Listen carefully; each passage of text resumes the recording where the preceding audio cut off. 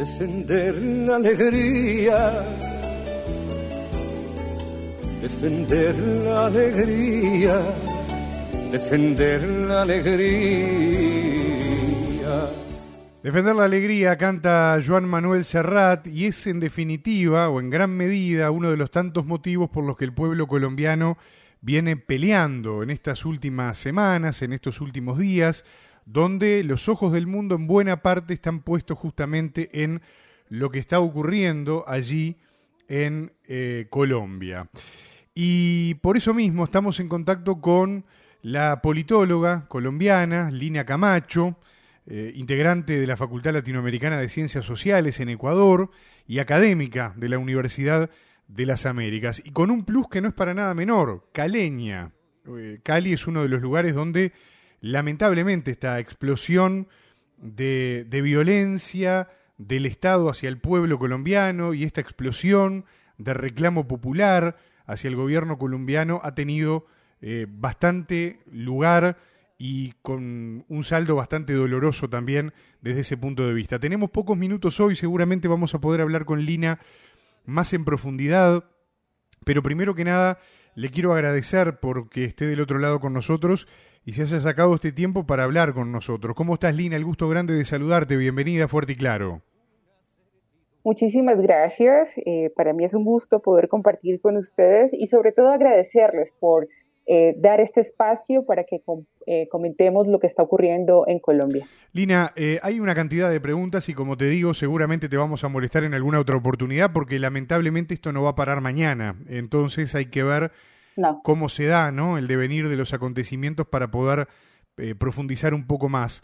Pero ante los grandes medios de comunicación, los incidentes inicialmente, por lo menos, se mostraban como generados por una protesta social derivada de una reforma tributaria que quería impulsar el presidente Iván Duque, que finalmente termina naufragando, por lo menos inicialmente, es lo que mostraban los titulares, y con la cabeza del ministro de Economía también, que marchó junto con la reforma tributaria, ¿no? Pero hurgando en la historia reciente de Colombia y en lo que vienen siendo las situaciones de tu país, uno puede apreciar que, primero que nada, estas protestas recientes no son las primeras, sino que ya esto viene bastante caldeado desde hace ya bastante tiempo y que además no solamente la reforma tributaria era lo que estaba en juego acá. Contanos un poquito cuál fue digamos, la chispa que encendió la pólvora, en definitiva, en todo esto. Bueno, hay que considerar en primer lugar que en 2019, antes de que se presentara la pandemia, ya habían protestas en Colombia en las cuales se estaban solicitando cambios profundos que tienen que ver con cosas más estructurales. Sin embargo, si vamos al presente, podríamos ver que hay unos puntos de negociación que en este momento está abordando el Comité del Paro. Esta es como la cabeza visible de todas estas manifestaciones. Sin embargo, también es importante tener en cuenta que durante estas manifestaciones, que ya llevan su 13º día, han venido surgiendo otras organizaciones y otros actores dentro de estas movilizaciones. Por un lado, los jóvenes y por otro lado, los indígenas, ¿no?, que también tienen reclamos muy postergados que no han sido escuchados por el gobierno colombiano. ¿Cuáles son los puntos de negociación? Bueno, en primer lugar, si hablamos de los puntos de negociación actuales, ¿sí?, hay que ver 5 elementos. El primero es que los organizadores del paro y por ende los distintos actores que se juntaron a esta movilización están solicitando el retiro del proyecto 018 de salud, ¿sí? En segundo lugar, quieren una renta básica. En tercer lugar, que se defienda la producción nacional, que se establezca un subsidio a las medianas y pequeñas empresas, que haya matrícula cero para los universitarios y una petición muy importante, no quiero decir que las otras no lo sean. Sin embargo, los organizadores del paro quieren detener las erradicaciones forzadas de cultivos con el uso y aspersiones de glifosato.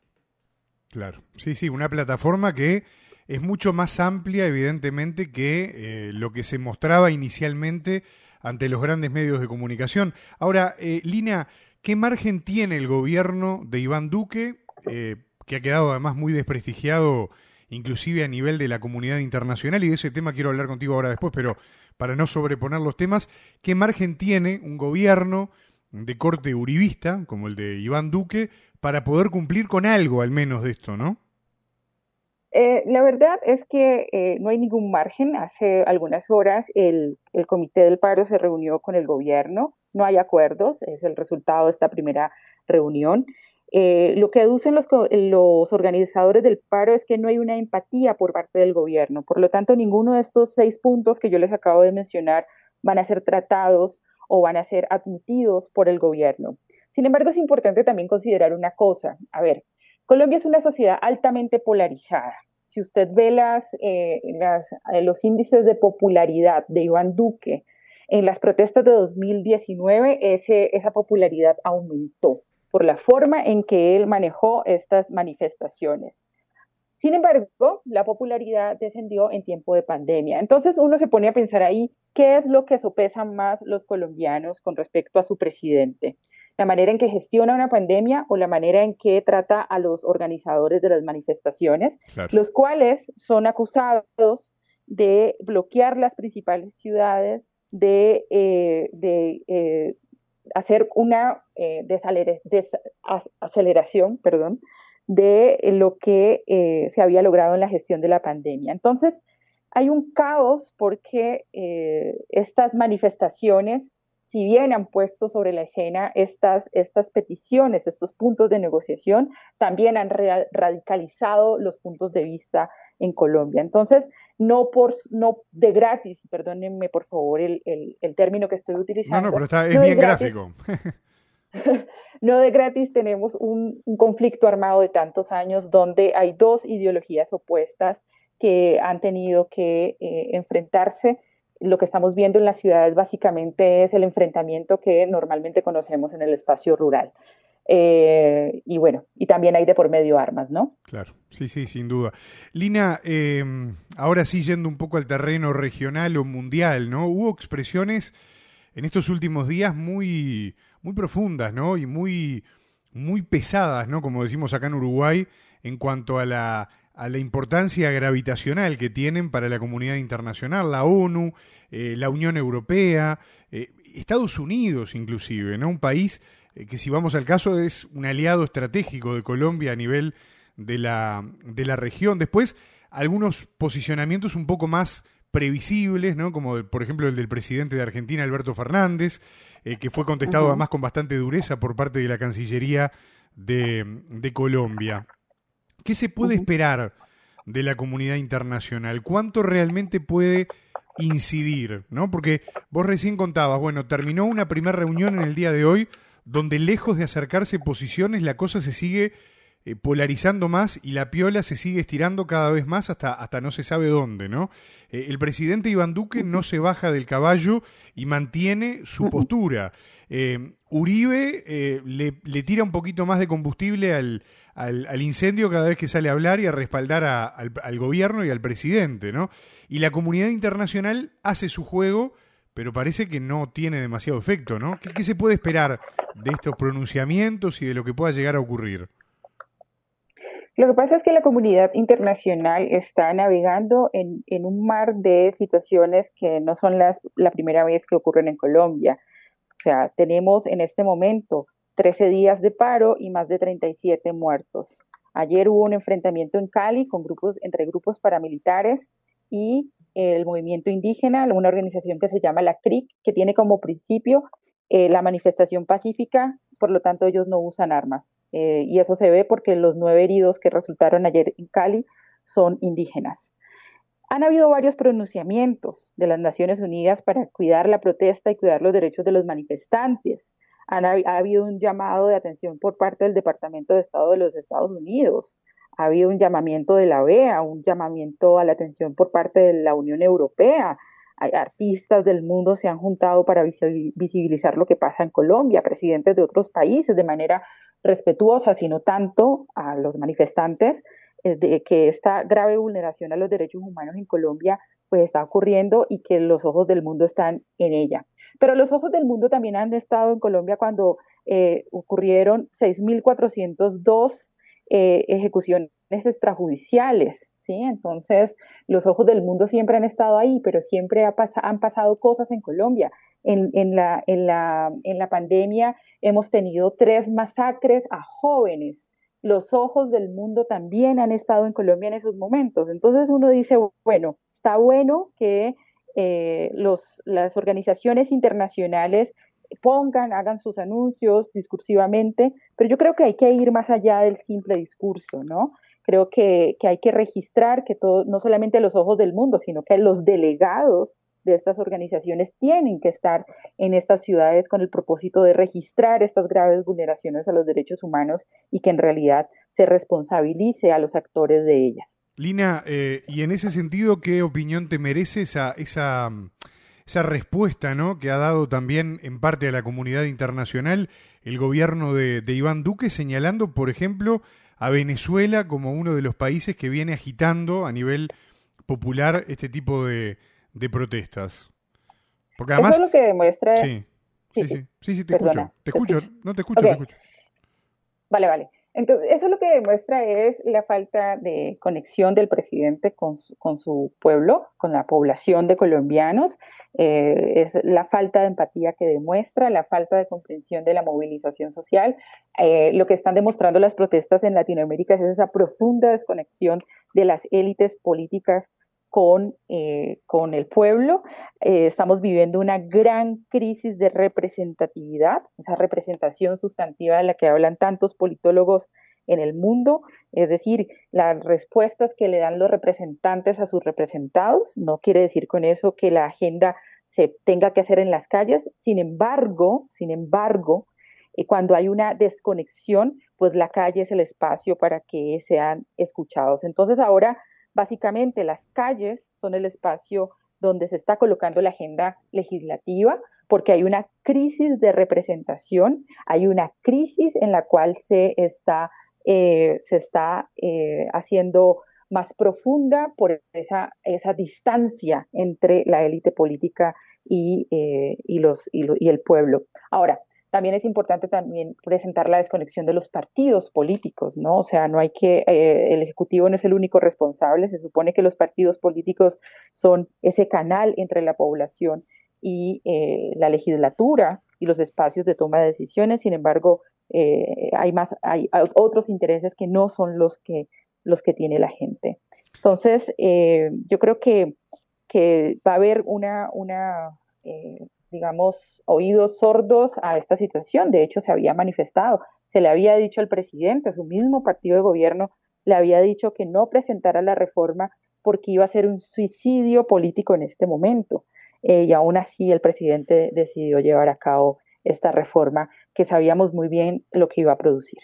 Lina, si me permitís una pregunta más, al menos seguramente, insisto, en breve vamos a tener más tiempo para analizar, porque además Colombia es un país que queremos mucho en lo personal y que además tiene una riqueza natural, social, cultural muy interesante y que duele realmente ver este tipo de situaciones, ¿no? Yo te decía hace cuestión de un tiempo, cuando hablamos contigo para tener este contacto, que había tenido la oportunidad ya por 2018 de conocer tu ciudad, Cali, y te presentaba como caleña, ¿no? Y bueno, y tuve la suerte también de disfrutar del cariño de mucha gente de Cali, gente maravillosa. Y en ese marco, vos algo comentabas en la introducción, pero ¿por qué Cali es el epicentro, en definitiva, o en buena parte el epicentro de lo que está pasando allá en Colombia?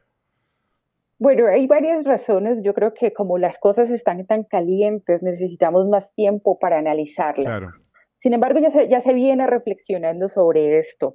Bueno, hay que hablar del contexto social y económico de Cali. Si hablamos del contexto social, Cali es una ciudad principal que recibe los efectos del conflicto armado, ¿sí? Un conflicto armado que muchos han dicho que ya desapareció, que ya con la firma de los acuerdos de paz desapareció. En realidad, Colombia vive un problema de guerra permanente. Las comunidades que están alrededor de la ciudad, que son tanto las comunidades indígenas, las comunidades del Cauca, las mismas comunidades del Valle, las comunidades de Buenaventura, es una ciudad, es un puerto donde están pasando actos atroces, Cali recibe el desplazamiento forzado de estas comunidades, ¿sí? Entonces, Cali es el lugar donde se recibe toda la realidad producto de este conflicto, producto de la guerra también con el narcotráfico y la guerra entre organizaciones del narcotráfico. Entonces, la gente que llega a Cali es gente que está desplazada, que está muy contenida socialmente, que tiene muchos reclamos hacia el Estado, ¿sí? Porque el primer derecho al cual fueron negados es a vivir una vida libre y sin violencia. Claro. Entonces, hay bastante contención por parte de estas comunidades.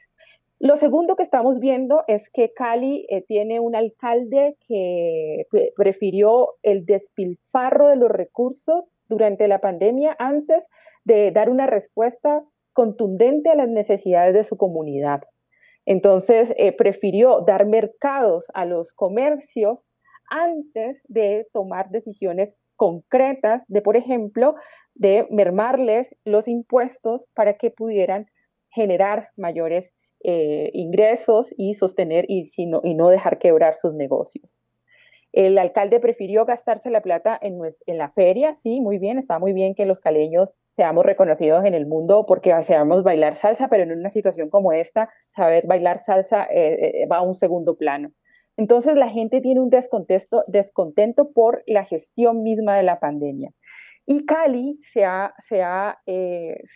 antes del paro, se ha mencionado ella misma como una ciudad antiuribista. De hecho, cuando se hicieron las elecciones a presidencia, en una de las ciudades que ganó Petro fue Cali. Entonces hay una contundente claridad ideológica de esta ciudad. Entonces fue la ciudad que más resistió, pero es la ciudad a la que ahora le están cobrando la caída de la reforma tributaria. Cali está militarizada, Cali está bloqueada, Cali está esta noche van a tener 12,000 efectivos entre policías y ejército. Cali tiene varios muertos y este es como el resultado de oponerse a una reforma tributaria, no solamente, sino de seguir avanzando por otras demandas, como por ejemplo las demandas de los jóvenes universitarios por que haya una matrícula cero en momentos de pandemia. Lina Camacho, yo te quiero agradecer muchísimo que nos hayas dedicado este ratito de tu apretada agenda para poder hablar de todos estos temas. Como siempre digo, puerta y micrófono abierto para volver a dialogar. Seguramente en breve te vamos a volver a convocar porque realmente es muy interesante todo lo que nos estás contando y para seguir entendiendo lo que vaya a pasar, porque uno no ve que esto se vaya a solucionar lamentablemente en el corto o mediano plazo, y eso es lo más preocupante de todo, ¿no? Por las vidas, por la vida de la gente en general, del pueblo, y por la tensión que eso está generando, que evidentemente es muy preocupante y muy doloroso. Te mando un abrazo fuerte y claro desde Montevideo, y si te parece, volvemos a conversar en cualquier momento, ¿eh? Con mucho gusto, muchísimas gracias a ustedes. Hasta luego.